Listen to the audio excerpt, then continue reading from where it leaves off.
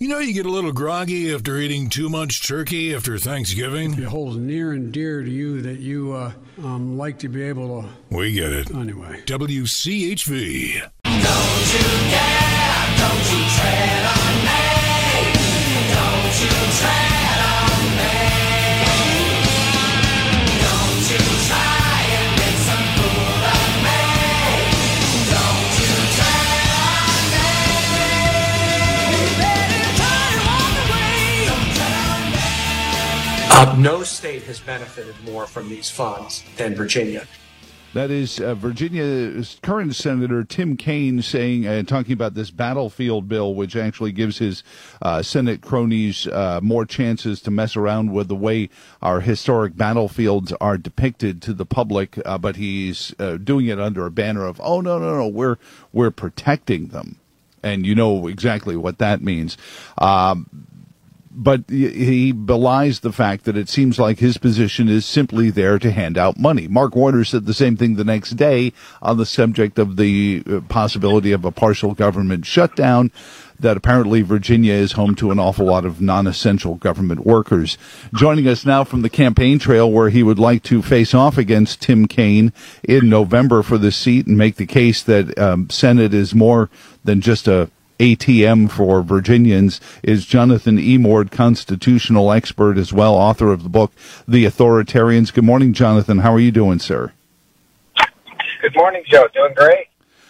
So when Senator Kaine, defends his actions, say, well, no state benefits more from the spending the government does than Virginia, I don't know if he's actually making a better case for you than, anyone else could. I mean, gosh, when we're this many trillions of dollars in debt, are Virginians the beneficiary or the cause of our national malaise? Well, they're the victims of this sort of thing. This kind of spending is driving inflation through the roof and is utterly destroying our own independence. I mean, Virginians don't want centralized government planning. They don't want to be told where their money will be spent. They want to spend their own money. What they prefer would be tax cuts and an opportunity to keep more of their own income rather than have someone like Tim Kaine telling them how to spend it. Most of the people in Virginia will not benefit one iota from the massive amount of expenditures that Tim Kaine and Joe Biden are responsible for.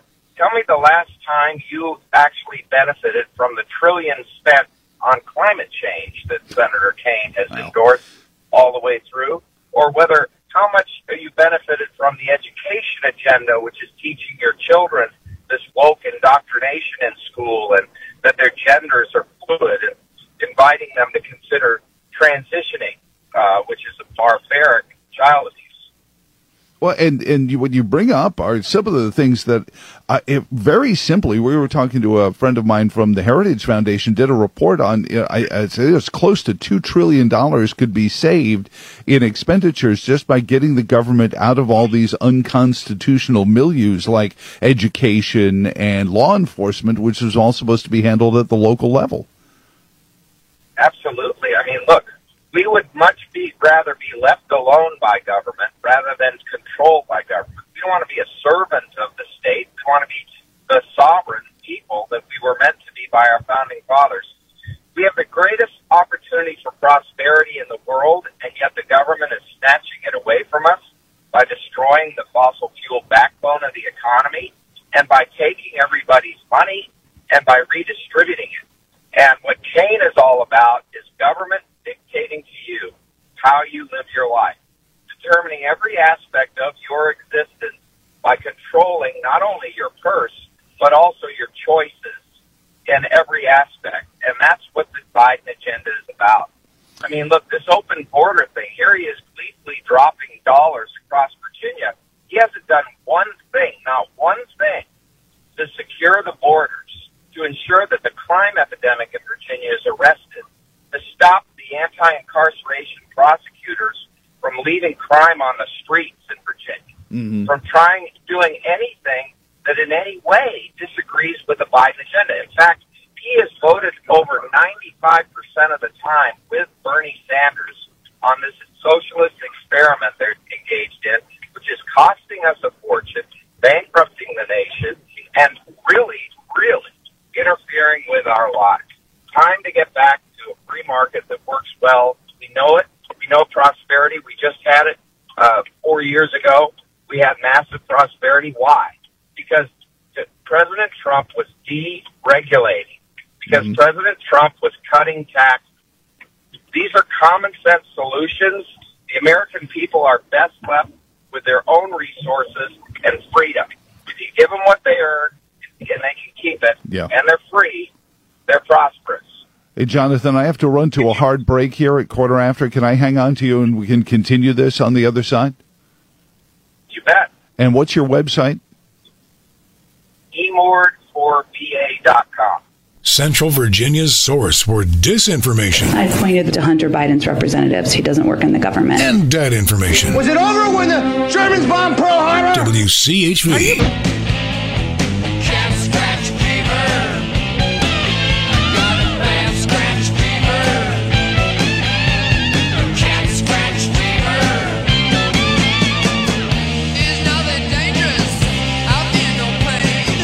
I've got the train. You know you got it when you go insane. It makes a grown man cry.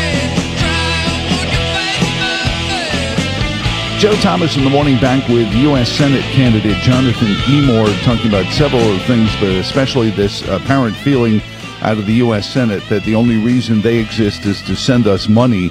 I guess it's finally just fallen apart. All pretense has been shaken off, and it's just, come on, man, I'm the guy who sends you the money. I mean, they used to be more coy about it. They used to infer and allow you to believe that if you didn't vote for them, your life was going to become miserable because you wouldn't have any money. Jonathan's blowing up that belief structure and so many more. And on the subject of bat scratch crazy on this TEDSD, Jonathan, last week we got an admission by Dr. Fauci that the cornerstone of everything that's gone on for the past 3 years, the social distancing of 6 feet, was just, he doesn't even know where it came from. I don't know, it just was there one day. How do we get, metaphorically speaking, our last 3 years back at least? Well, we've got to reverse course for this country. Kane thinks that by bribing his constituents, he will secure their vote. Mm-hmm. And what the reality is that while every single person experiences in Virginia the high cost of gas because of their climate change agenda to destroy fossil fuels, and every single Virginian experiences outrageously expensive groceries because of their profligate trillions and trillions of dollars pumped into the economy, the reality is that while most of us suffer from all of that, indeed almost everyone does, the very few politically selected and favored people get these benefits from the government. He's buying his constituency. He's using your money to pay off people he thinks he needs to get reelected. It's crass, it's absolutely craven, and it's ruining our country. And we have to hold him to account. It's almost like Humpty Dumpty up there. Tim Kaine is sitting there with a grin on his face on the wall, and he's going to fall. And all the king's horses and all the king's men are not going to be able to put him back together again. Nothing Joe Biden does is going to save Tim Kaine, and everything Joe Biden does, because Kaine agrees with it, is going to end Kaine's tenure. So what then happens in the next 6 years? Jonathan Emord is now U.S. Senator, and maybe President Trump is back, and those policies, those tax cuts, the drill, he said in his Iowa speech, drill, baby, drill, secure the border, try to start finding, the multitudes of people, the millions of people that we don't even know where they went after they crossed the border. Jonathan, where do you begin? I mean, you have a logical kind of station-to-station brain. How does that look?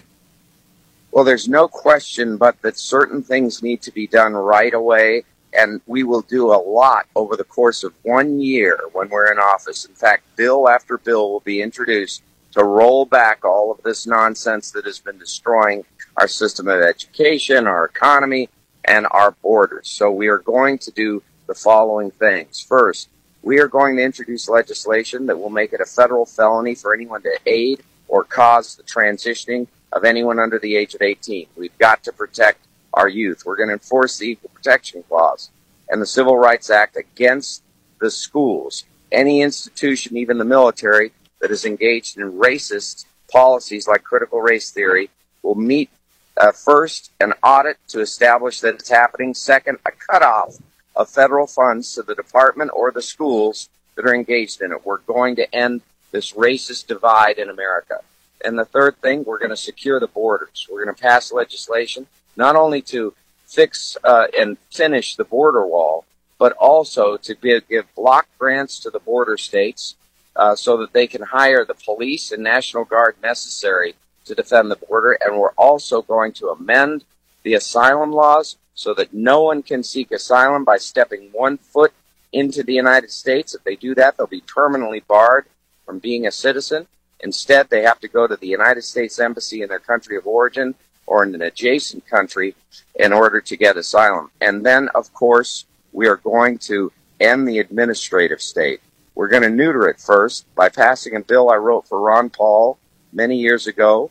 It's called the Congressional Responsibility and Accountability Act. And what it does is it's reestablish the separation of powers by making it impossible for an agency to make its own law. Under the Constitution, only Congress makes law. So this will make every proposed rule merely a proposal to Congress, not being capable of being enforced by the agencies. And we're going to end the administrative courts. Everybody has to go to an Article 3 court as the founders intended. Jonathan, we're up against our news here. Where are the next events people can visit with you, get to meet you, and talk to you? Well, right now I'm off to the Yorktown Breakfast Club for a speech and an opportunity to meet probably several hundred people there. And we're also going to be at the Owl Book Club, and I'm not sure exactly what town that's in, but they'll tell me here. Okay. But anyway, we're going to be there for a book signing, and then we have numerous events every day, all the way through the primary season. So if you follow us on emordforva.com, you can come out and see us. We welcome meeting every Virginian we can. We're going to take back Virginia. We're going to take back America. And we are going to ensure that this woke agenda and this anti-American socialist agenda is put to an end. Thank you, Jonathan. You have a great morning, sir. Thank you so much. Bye-bye.